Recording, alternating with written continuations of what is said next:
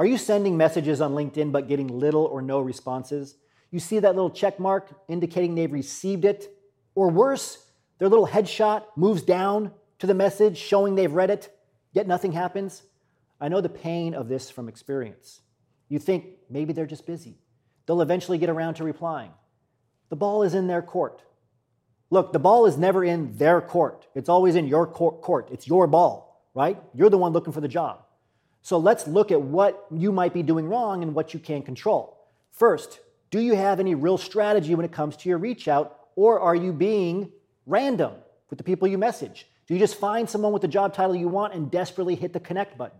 Remember, your goal is not just to get more connections. You want to get connections that will bring you more shared connections, right? Connections that you will have something in common with so you can drive the conversation to a referral.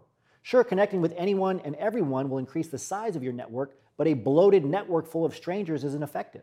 And it's certainly not going to help you in your job search. People won't help those they don't care about. And why should they? To make connections that'll lead to job referrals, find people you have something in common with so they care, or have a better chance of caring at least. Look to see if you have any shared connections first. If you don't have shared connections with someone you're about to reach out to, create them first. This may sound tedious, but just consider the famous phrase, 6 degrees of separation.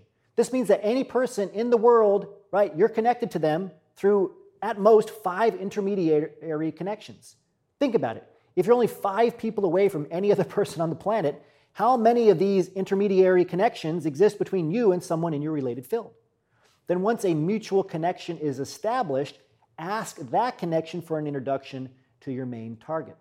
At the very least, ask your shared connection for permission to use their name when reaching out. Second, tell the other person why you're connecting right away. Okay, don't just mention someone you both know and don't ask for help right away. Sending a, "Hi, we both know so-and-so, I'd love to connect," is not effective. Why should anyone respond to this? And don't send anything like, "I like your job and your company, can you help me get a job?" Again, why would anybody bother replying to this message, right? When they already know it's going to mean more work for them if they do. Third, appeal to a person's self-interest.